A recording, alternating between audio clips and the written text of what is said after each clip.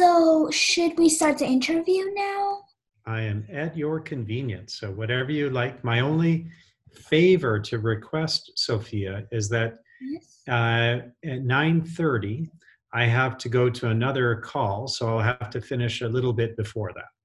Okay, that's fine. Great. We'll finish before 9:30.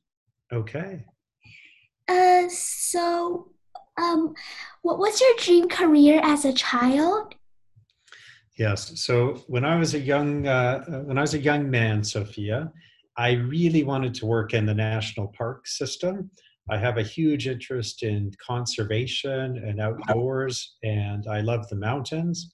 And I thought that working somewhere in the national park system, whether that could be as a park warden, as a park ranger, or even as a park policymaker, would be tremendously interesting.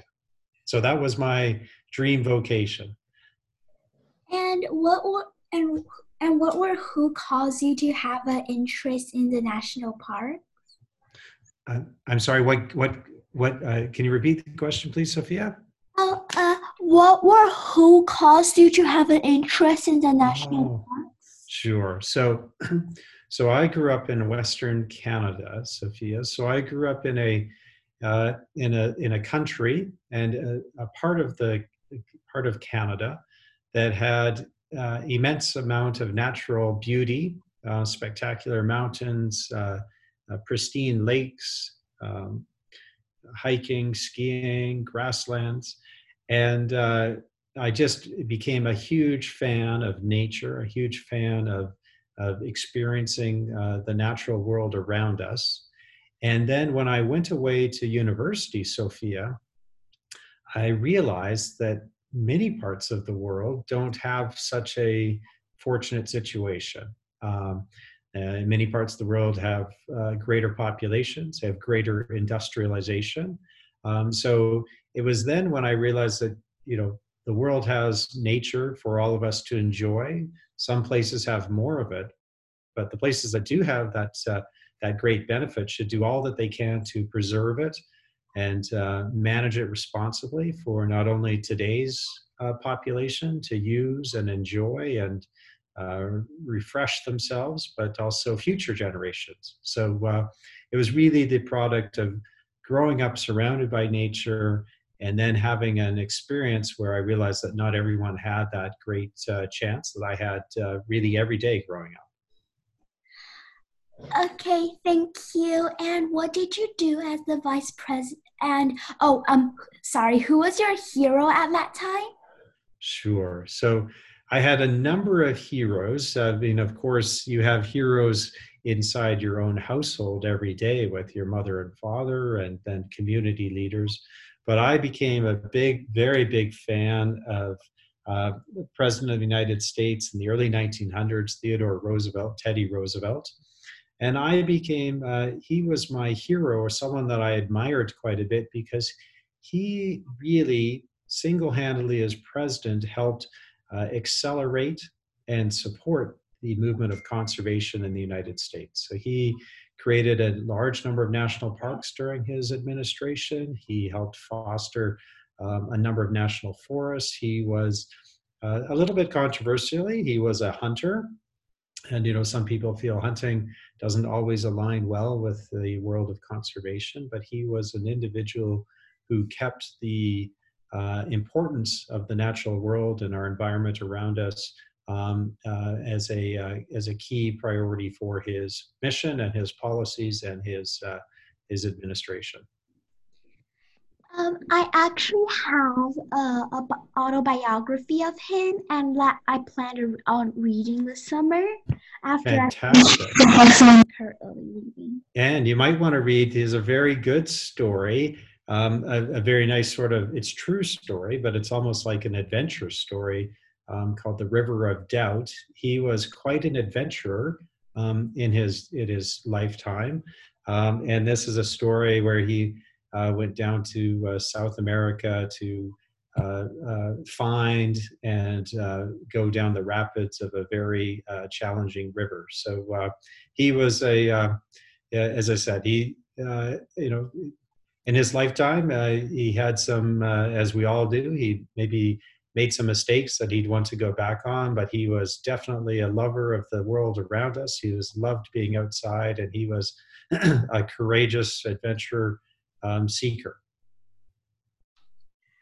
Okay, and did your hero at that time and your interest in national parks cause you to start working with the BIAC group a few years ago? Well, in some respect, yes. So what I also discovered that, as I told you, that many parts of the world don't have this great opportunity to have had their national splendor and beauty preserved.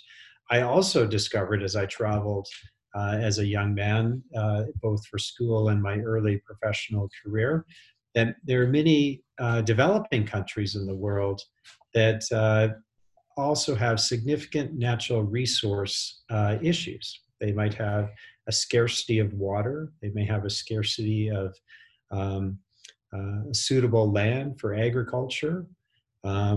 They may just not have an opportunity to have been blessed with natural resources that they could convert into businesses. Pardon me, Sophia. So I soon learned that actually the particular niche or focus that I loved to learn most about was the convergence of the world around us, the environment, natural resource management, especially in developing countries. And so at the Bayat Group is a family office, which means that it's a series of businesses and philanthropic organizations that was started and is still managed by a single family. It's based in Florida, but the family is from Afghanistan. So it's an Afghan American family.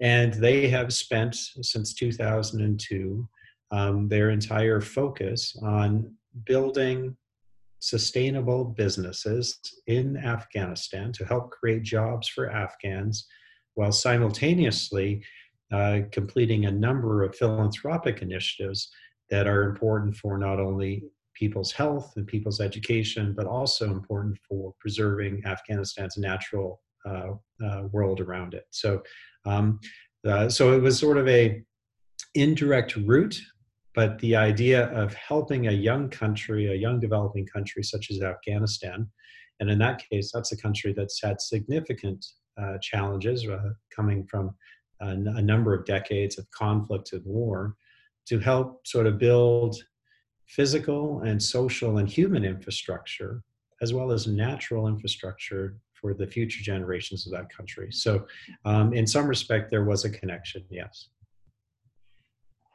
What was your main part working? What was the main part of your job working with the BIAC group? Sure.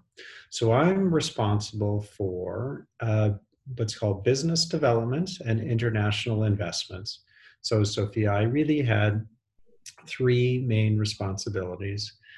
First, I was to help identify other young developing countries, usually countries that had also suffered through some conflict and war, that would be in need and present nice business opportunities for investment.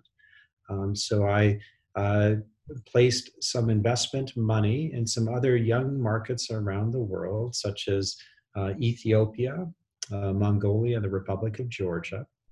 My second responsibility, Sophia, was to help launch several new businesses. Again, these are businesses that are infrastructure businesses, so businesses that would support the development of additional industries on top of them. So we set up and established businesses in the energy space and also in the electricity and power generation space. And then my third responsibility, Sophia, was to help develop strategy and implement projects related to the philanthropic organization, which is called the Bayat Foundation. And the Bayat Foundation, over the years, has completed more than 500 individual projects and they have some specific priorities related to education for girls, health for mothers and new children, newborns, as well as for creating jobs and treating the environment and serving the environment. So those are my three responsibilities at the Biot Group. Okay, thank you. And Sure. so, so what was the most rewarding part of your job when you were working with the Biot Group? Sure. Well, for sure, the most rewarding part of the job is not only sort of helping build a business from the just from a concept or idea stage, Sophia, to where it's actually operating and implemented. But within that sort of process, the most interesting or rewarding piece is to watch the young Afghans. Often, these are individuals, young men and women, who, because they grew up in a time frame and were going to school in a time frame where it was extraordinarily difficult in their country. This is before 2002, so they might have been in school or going to high school during effectively a time when there was a lot of conflict. War is a very rigid and structured community. To watch these young Afghan men and women learn how to build businesses, acquire new skills, and then have the responsibility to actually set targets for themselves, both personal and professionally, and then work hard to meet them. So it's really the journey of human development that is the most rewarding when you start and work on a project in a young country like Afghanistan. Thank you. And so, right now you are not working with the Biot Group. You are at you are the Advanced Leadership Fellow at Harvard and also working with AeroFarms. So what impact does COVID-19 generate on your business and projects? Sure. So I can answer from two perspectives because I still have some responsibility with the Biot Foundation, the charitable organization in Afghanistan. So first, from the Afghan perspective, COVID-19 has unfortunately had a severe impact on the nation. This is a country, Sophia, that had very limited health infrastructure or medical capacity even before this pandemic. And honestly, many Afghans don't have the luxury of working from home or taking time away from their traditional work style, which would normally involve lots of close human interaction. So we have been spending a lot of time, the foundation has, we have been sourcing and flying into Afghanistan and distributing medical supplies, necessary equipment. But unfortunately, the challenge is significant for that nation. It is there are many cases, and likely many cases, which are not reported but exist. So I think, unfortunately, Afghanistan has quite a challenge ahead of it. With regards to AeroFarms, now AeroFarms is a very interesting company in the sense that it is what's called an indoor farming or vertical farming company. So what this means, Sophia, is we have the opportunity to grow, to study, grow, and produce plants inside a controlled environment. So it could be inside a warehouse or it could be inside an old factory building. And we can grow these plants very efficiently.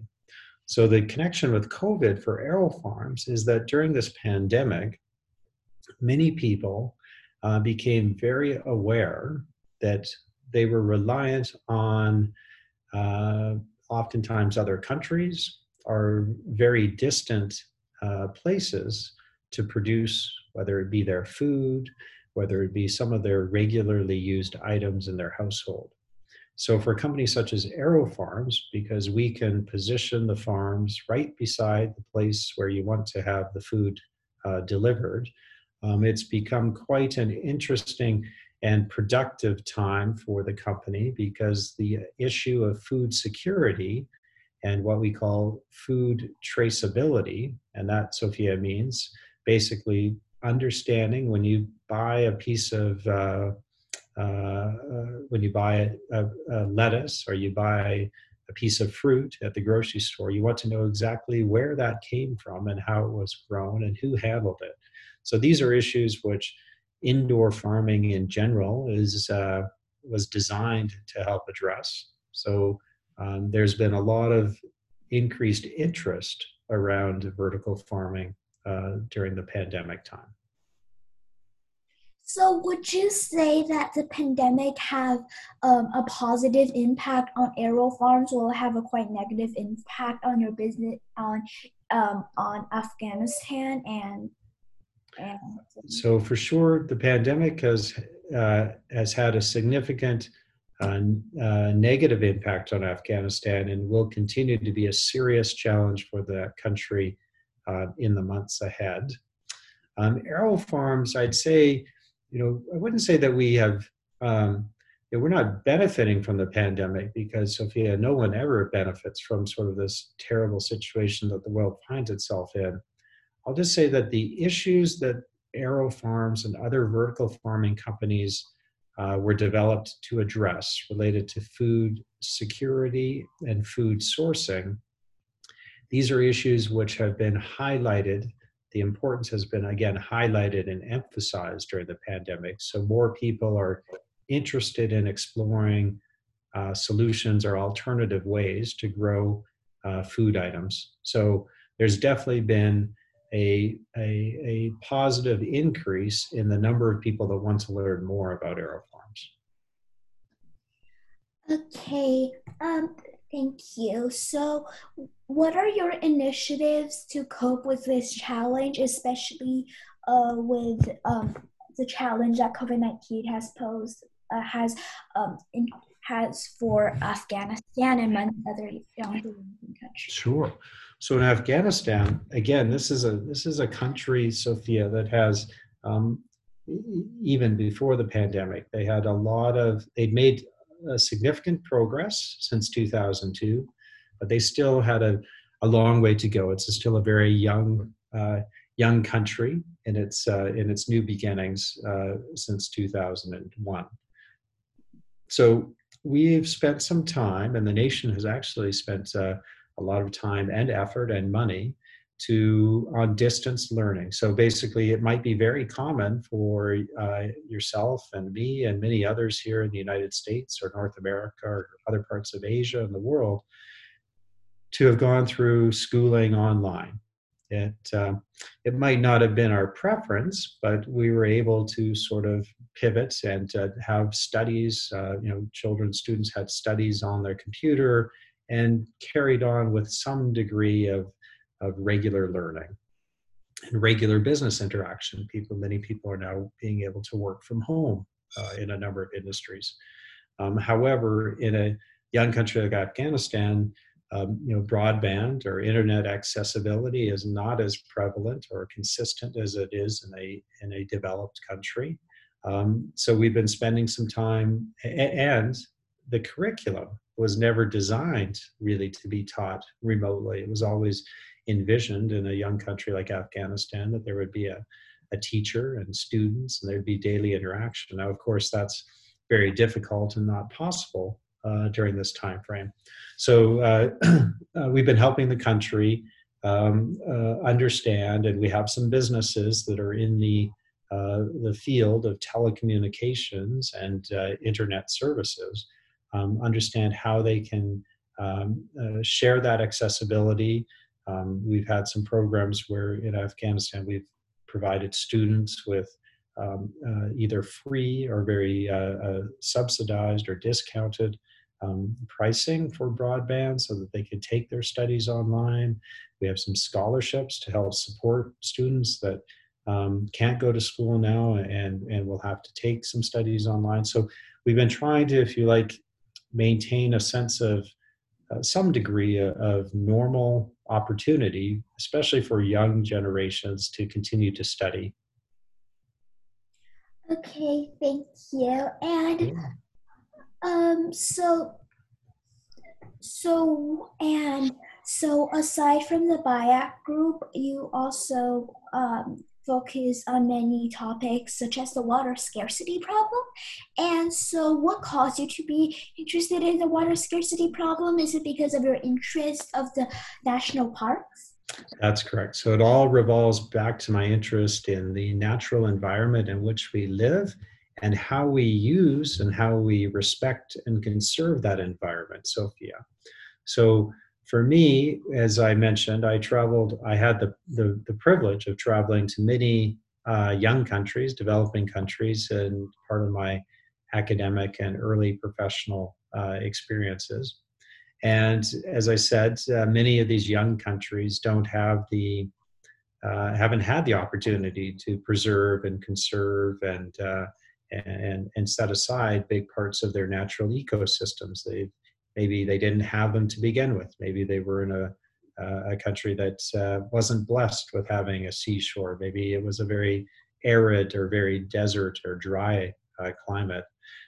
So as I traveled around, Sophia, it became quite clear to me that one of the most important issues that we're all going to have to navigate as the world collectively is the availability and distribution of fresh water. The world is a high percentage of water.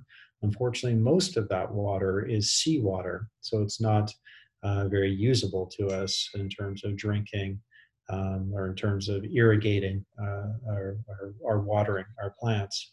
The amount of fresh water is actually very small, and the distribution of that fresh water, Sophia, is is not very widely dispersed.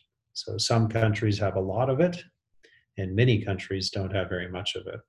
So I realized that in all the issues related to the environment and how we manage it and the human natural balance, fresh water was going to be one of the most complex and likely one of the problems that continues to become even more important and to grow in the decades ahead. So you're correct, I've been focused a lot about what I call the geopolitics. So the international discussion about fresh water and fresh water scarcity since really the early 2000s. And so, water scarcity is already a problem facing us in many countries.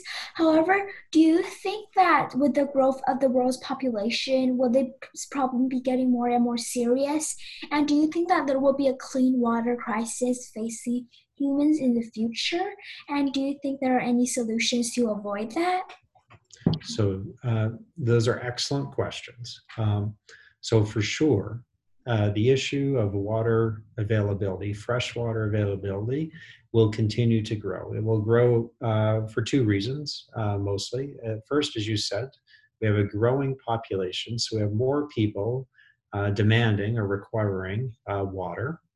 And the other reason the challenge will continue to grow, is that we have been the world has temporarily been solving the problem by drilling wells and using what we call groundwater. So this is water that has over centuries and over thousands of years has been stored and built up inside the earth.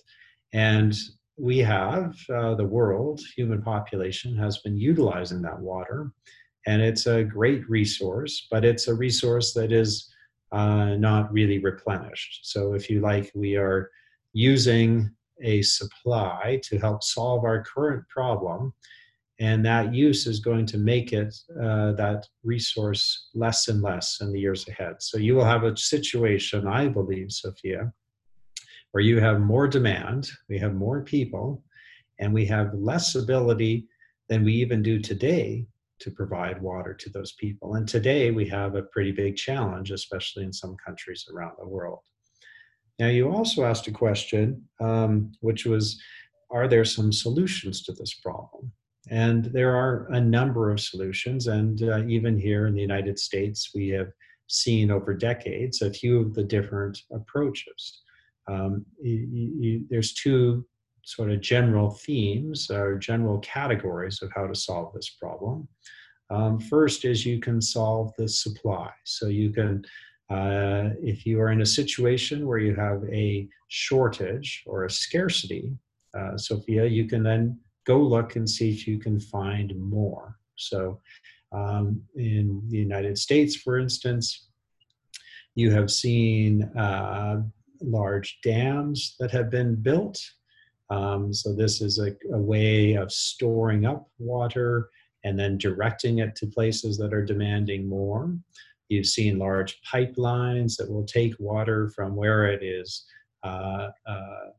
prevalent, so where there's a lot of it, and move it by pipeline to places where there's a shortage. You see that in your home state of California. So you have a number of what I'll call technology-led supply solutions. You even have some very innovative supply solutions, such as desalination, which is a process whereby they will take seawater and remove the salt, and so it becomes potable water or fresh water, usable for drinking, for agriculture, etc. So you have supply solutions which will continue to be utilized around the world. Usually these supply solutions have lifetimes. So, you know, if you have a dam, and I live in Las Vegas, so we have a very large dam here called Hoover Dam, Sophia. And, you know, that dam has been in existence for decades, you know, like 75 years, 70 years, you know, or somewhere in that range. But even today, when you fly over it in an airplane, you can see that the water level is going down. So these supply solutions work well. They can work well for a number of years, but usually they have an end point.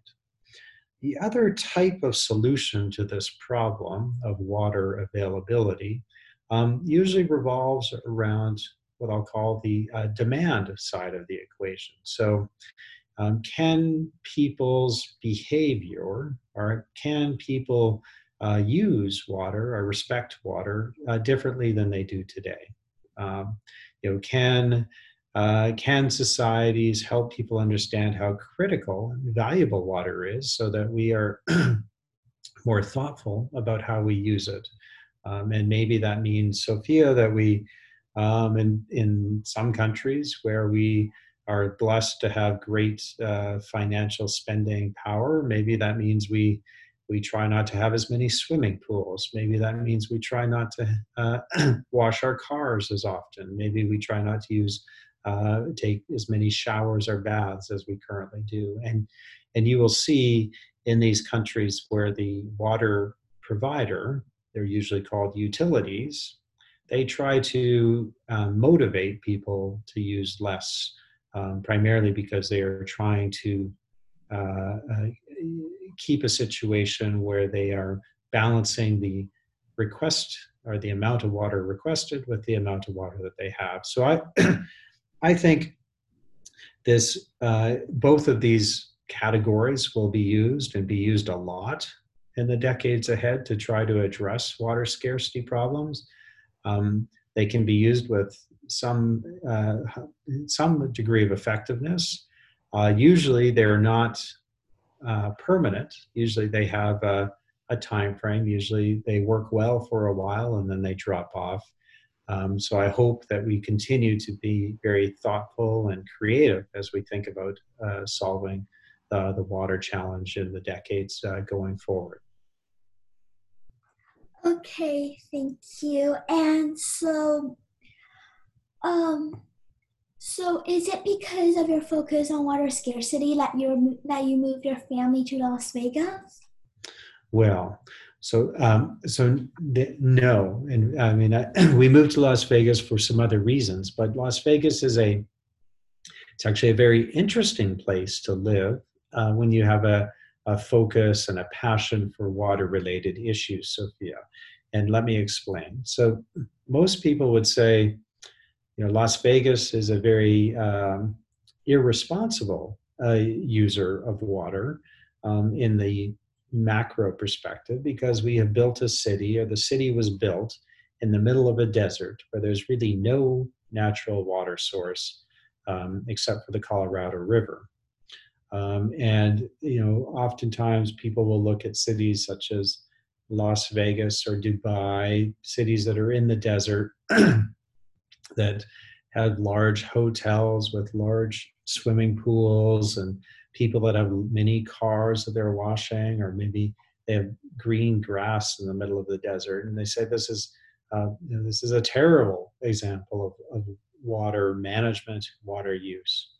Now, I concur. I understand with some of those feelings, but the city of Las Vegas or Phoenix, Arizona, these are some examples of cities, frankly, that actually have done some of the most advanced thinking about water management, because they know they don't have a lot of it, and they know that the cities are growing, and they were going to have to solve this problem in some respect.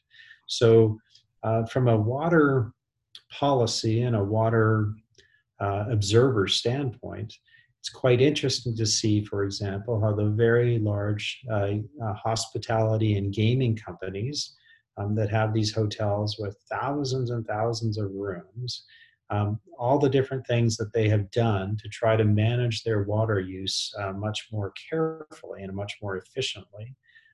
They're not perfect, but they have done some of the more innovative thinking, not only on management and encouraging people to use less, but also working in support of the Nevada water utility to come up with interesting, they're called incentive programs to have residents use less water. So, for example, Sophia, in Las Vegas, and I'm sure as well in Arizona and other places with very arid climates, very dry climates without much water, they will actually ask homeowners to pull up all the grass in their yard, replace it either with what's called desert landscaping, so that would be mostly rock and sand, or replace it with artificial turf. Basically replace natural plants with something that doesn't require water. And if you do that, Sophia, at least in the city of Las Vegas, they will actually pay you to do that, because they would rather have you earn a one-time bonus, if you like, that the utility will pay you, because over the years ahead, that means that you won't be using water for that particular use. I won't have in my yard grass. I might not have a big garden. I might not have big trees. So this is some ways that when you live in a very arid city or a very arid community that knows how precious and how scarce water can be, sometimes you get some very innovative thinking. So a long answer to your question. I didn't come to Las Vegas because of water. I actually thought that it wouldn't be a great place to learn about water, but I've been surprised that it's given me the chance to observe some pretty interesting and creative work and thinking related to water and water scarcity. So you live in Las Vegas, so there are two major water sources there called Lake Mead and the Hoover Dam. And as you said, both of those have been actually emptying, and the water level is actually getting lower and lower. And do you think that there would be any ways to stop that from happening? Sure. So first to clarify, so Hoover Dam was built to partially block the Colorado River. So a dam will stop the flow of water, and then a big pool will develop behind it. And so the big pool, which developed behind Hoover Dam, is Lake Mead. So it's really it's a combined system. You wouldn't have the lake without the dam. So it's combined. So the main water source of Las Vegas is indeed Lake Mead. we use some groundwater, but its vast majority comes from Lake Mead, which is Colorado River water. And there's a very large series of pipes which runs from that lake down to the city to serve the population of Las Vegas. The You are correct. As I said, it's observable, it's visible when you fly into Las Vegas. You can see the water line has decreased over the years. They call it a bathtub ring because you can see it's a very clear white marking where the water used to be and now how much lower it is than at present. So it's going to be a challenge. And how has the city tried to address this, or how has the local community tried to think about this? So they've really adopted two approaches, maybe two and three, really. First, they are installing a new series of pipes that will also go into Lake Mead. But Sophia, they are installing these pipes at a much lower level, a much deeper level, because they realize that as the water level decreases, soon their pipes will be above the water level, so the pipes won't be bringing in anything. So they continue to build. This is a very large engineering project. They call it the new straws. They're putting new straws into Lake Mead. The city is also seeking to acquire the rights of water holders, so water from rivers and other lakes in northern Nevada. They're acquiring those water rights, and they would potentially, at some time in the future, perhaps build a pipeline to bring that water down to the city of Las Vegas. I actually think that's a very controversial solution, Sophia. In your home state of California, this happened several times. It happened very visibly in the early 1900s. Owens Valley, in the city of Los Angeles, quietly purchased all the rights to water in the Owens Valley area. And then they built a large pipeline and they took all that water to the city of Los Angeles. And if you go now to Owens Valley, the lake is effectively dried up. It's a terrible sort of environmental management challenge. And there's a very famous movie that talked about how this was done. It's a movie called Chinatown, actually, with Jack Nicholson. So it's I'm less optimistic in the state of Nevada if that solution is going to work. And I think the third approach that might help this overall situation is I think you will continue to find the utility be even more creative and more active with its programs, such as the ones I mentioned before, that motivate people to think about their water more carefully, use it differently, and use less of it, because ultimately you will be in a situation where you can't create water, and so you need to have people use less of it. And I think that is probably where you're going to see some of the more innovative solutions emerge in the decades ahead.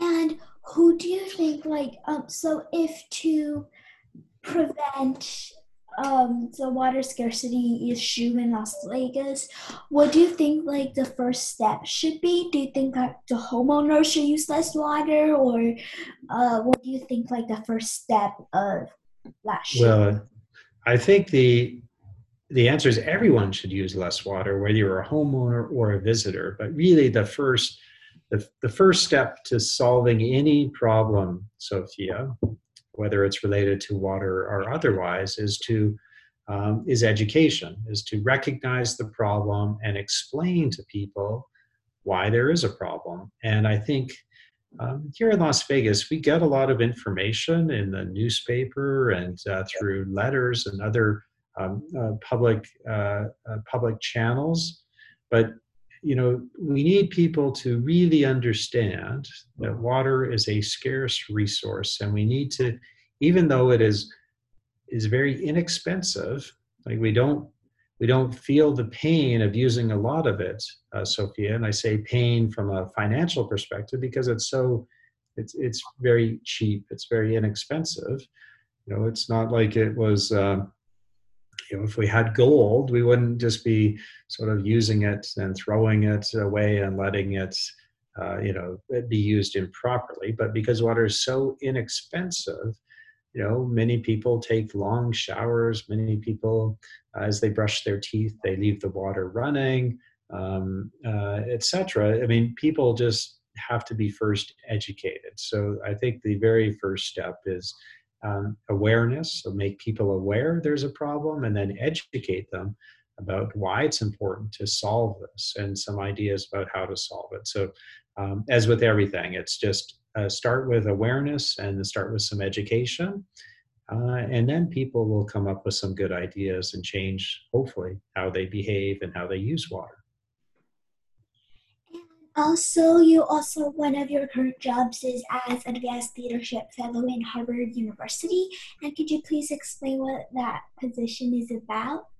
Sure. So it's not a job. It's actually just the opportunity for me to spend. I spent 2 years where I was able to go back to the university in Boston and focus on an issue that was important to the world and important to me personally. I had 42 other colleagues. These are all individuals that had, in effect, pursued and completed much of their professional careers. So they were very experienced from all around the world. And they all had chosen a particular challenge or particular issue to work on. So in my case, Sophia, I was working and looking hard at the issue related to what we've just been discussing, which is the use of water, especially in developing countries, especially or specifically as it relates to energy and agriculture. So those are three key resources: water, energy, and food that are linked. They are absolutely connected. It's very hard to increase one without having some impact on the other two. And in my several years as a fellow, and as I continue, I was able to explore new technologies. I was able to explore new approaches and new companies and organizations that were thinking hard about managing or helping to solve this constraint around the what's called the water, energy, food nexus. So how can you figure out to use less water to grow food? And this is what's led me to AeroFarms. How can you understand how to create more energy without using water? Because typically, Sophia, in most cases, to create electricity, water is often involved.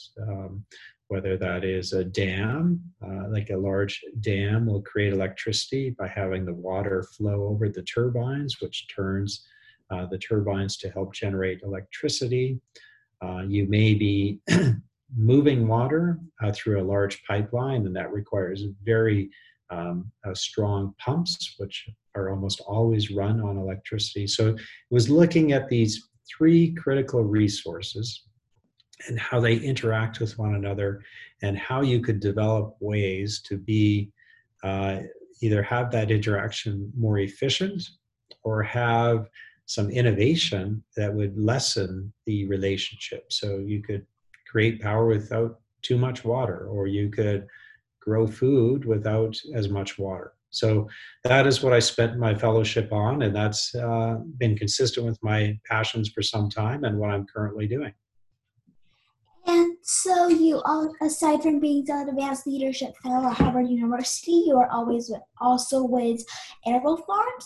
During the coronavirus, even getting groceries is very dangerous. So many families have planted their own vegetable gardens. Do you think that the concept of AeroFarms could be applied in a smaller version? Very much so. And in fact, excuse me, or very much so. The so AeroFarms is creating a product line that will be sort of household sized farms that you can put in your living room, your kitchen, wherever you might have it, and you could grow certain vegetables that you wished. Um, they're today. Some people, in fact, for several years, have been growing food indoors using lights, using usually LED lights.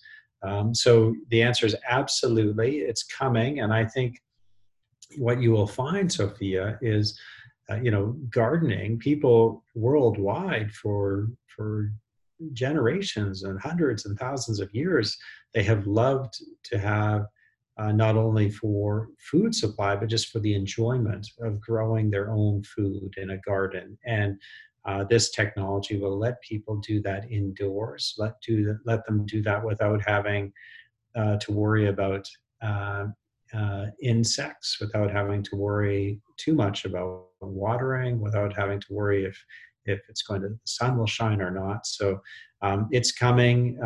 AeroFarms will have it soon. Others have their versions out already, and I think this is just a great way, again, not only to help people grow food, but really to let people connect and understand like where food comes from. Because I think, for many families that might be living in a large city, they might forget, they might not have had the opportunity to understand where things are grown and how plants are turned into food, which we eat on our tables and plates. And so, if you could go back in time to around my age, what would be one piece of advice that you would give to yourself?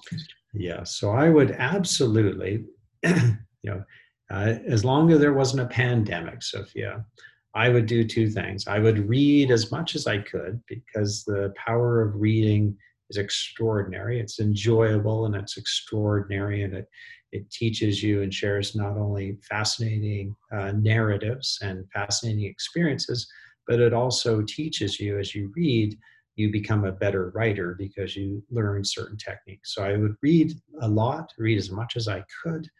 And then I would also, if you have the chance, travel and get outside as much as you can. Doesn't always mean you have to travel great distances, but just travel and explore the natural communities in which you have the chance to participate in.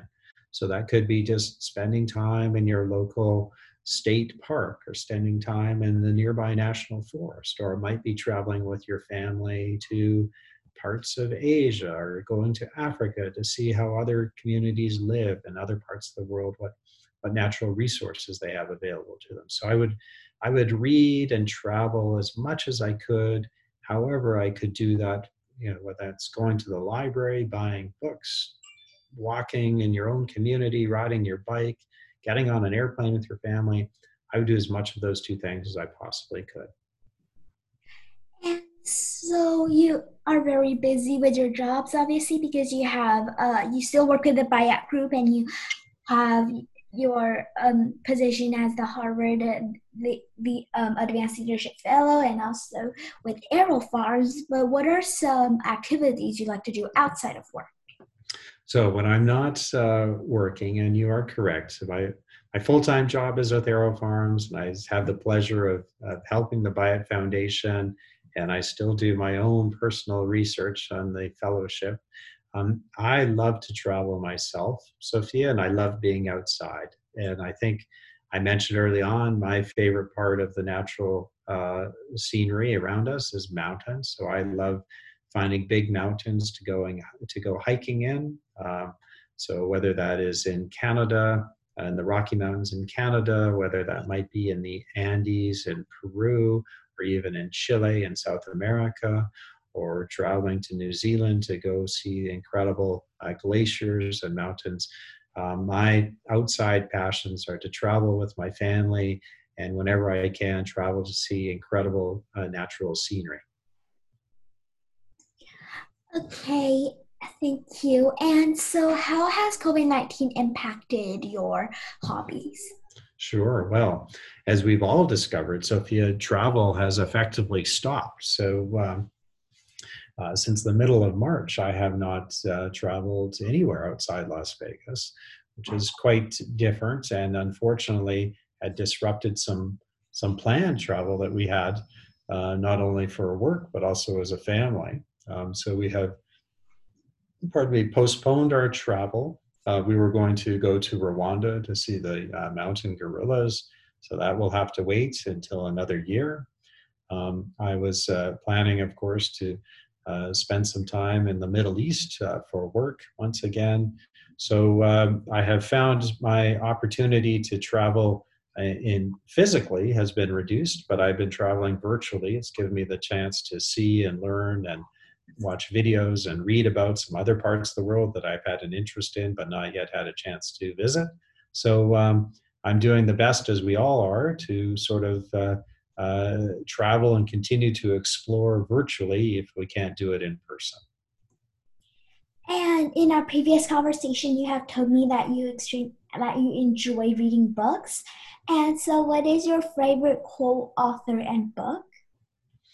Well, so I don't know if I have a, a favorite quote that I'll share with you, but again, I love books related to the conservation movement or the activity of conserving our natural environment or thinking differently about the natural world around us. So some of my favorite books in that regard, Sophia, include Silent Spring by a woman named Rachel Carson. This book, it's an older book now. It's written around a time that occurred in the late 1960s, where the United States, many cities were using chemicals to uh, reduce the number of mosquitoes that were prevalent. And this woman spent a lot of time understanding that those chemicals were actually extremely harmful, not only to, they were lethal to the mosquitoes and insects, but they were also very damaging to birds, bird populations, and even human populations. And it's an incredible story of how she unraveled this connection, then battled or fought, if you like, these interests, these political interests and these corporate interests, so that they would stop using these chemicals. So Silent Spring is one of my favorite books related to nature. Cadillac Desert. This is a book by Theodore Dreiser, excuse me. And this is a book, fascinating book about water in the American West. So this is how it tells the story about how cities like Los Angeles and Phoenix, Arizona, and Las Vegas, how in the early 1900s and onward, they started to use water, how they acquired water, how they thought about managing the water. And it's not always these are not always positive stories, right? I mean, they impacted a lot of other communities along the way. They definitely impacted the natural environment around us. But these two books are always amongst my favorite sort of environmentally related books, and they're also great stories. I mean, they're nonfiction, they're true stories, but they're really compelling narratives about personalities, about sometimes people that had very sort of very negative influences, or had very personal agendas, which weren't always good for either the environment or the community. So these are two books which I always suggest people read if they're interested in finding out about the environmental movement and how it developed, at least in North America. And last but not least, are there any questions I didn't ask but you feel like I should have? Well, no, Sophia, as always, you're very well prepared, and I think you've put together a nice panel of questions, which hopefully my answers will be able to share some information, or at least spark some potential interest with yourself and others that might be listening in. And I really appreciate your time and sharing today. I hope that I have others opportunities in the future to get your insight on so many topics. Thank you. Well, Sophia, thank you for the opportunity. And of course, I welcome the chance to talk to you at any time or answer any other questions. And I know you have many very compelling and important interests. And I know you have a lot of years ahead of you to explore and help create the solutions to many of these challenges. So, however I can help, please just let me know. Okay, thank you again, and happy early July 4th. Okay, and you as well, Sophia. Thank you very much. Take care and have a nice day.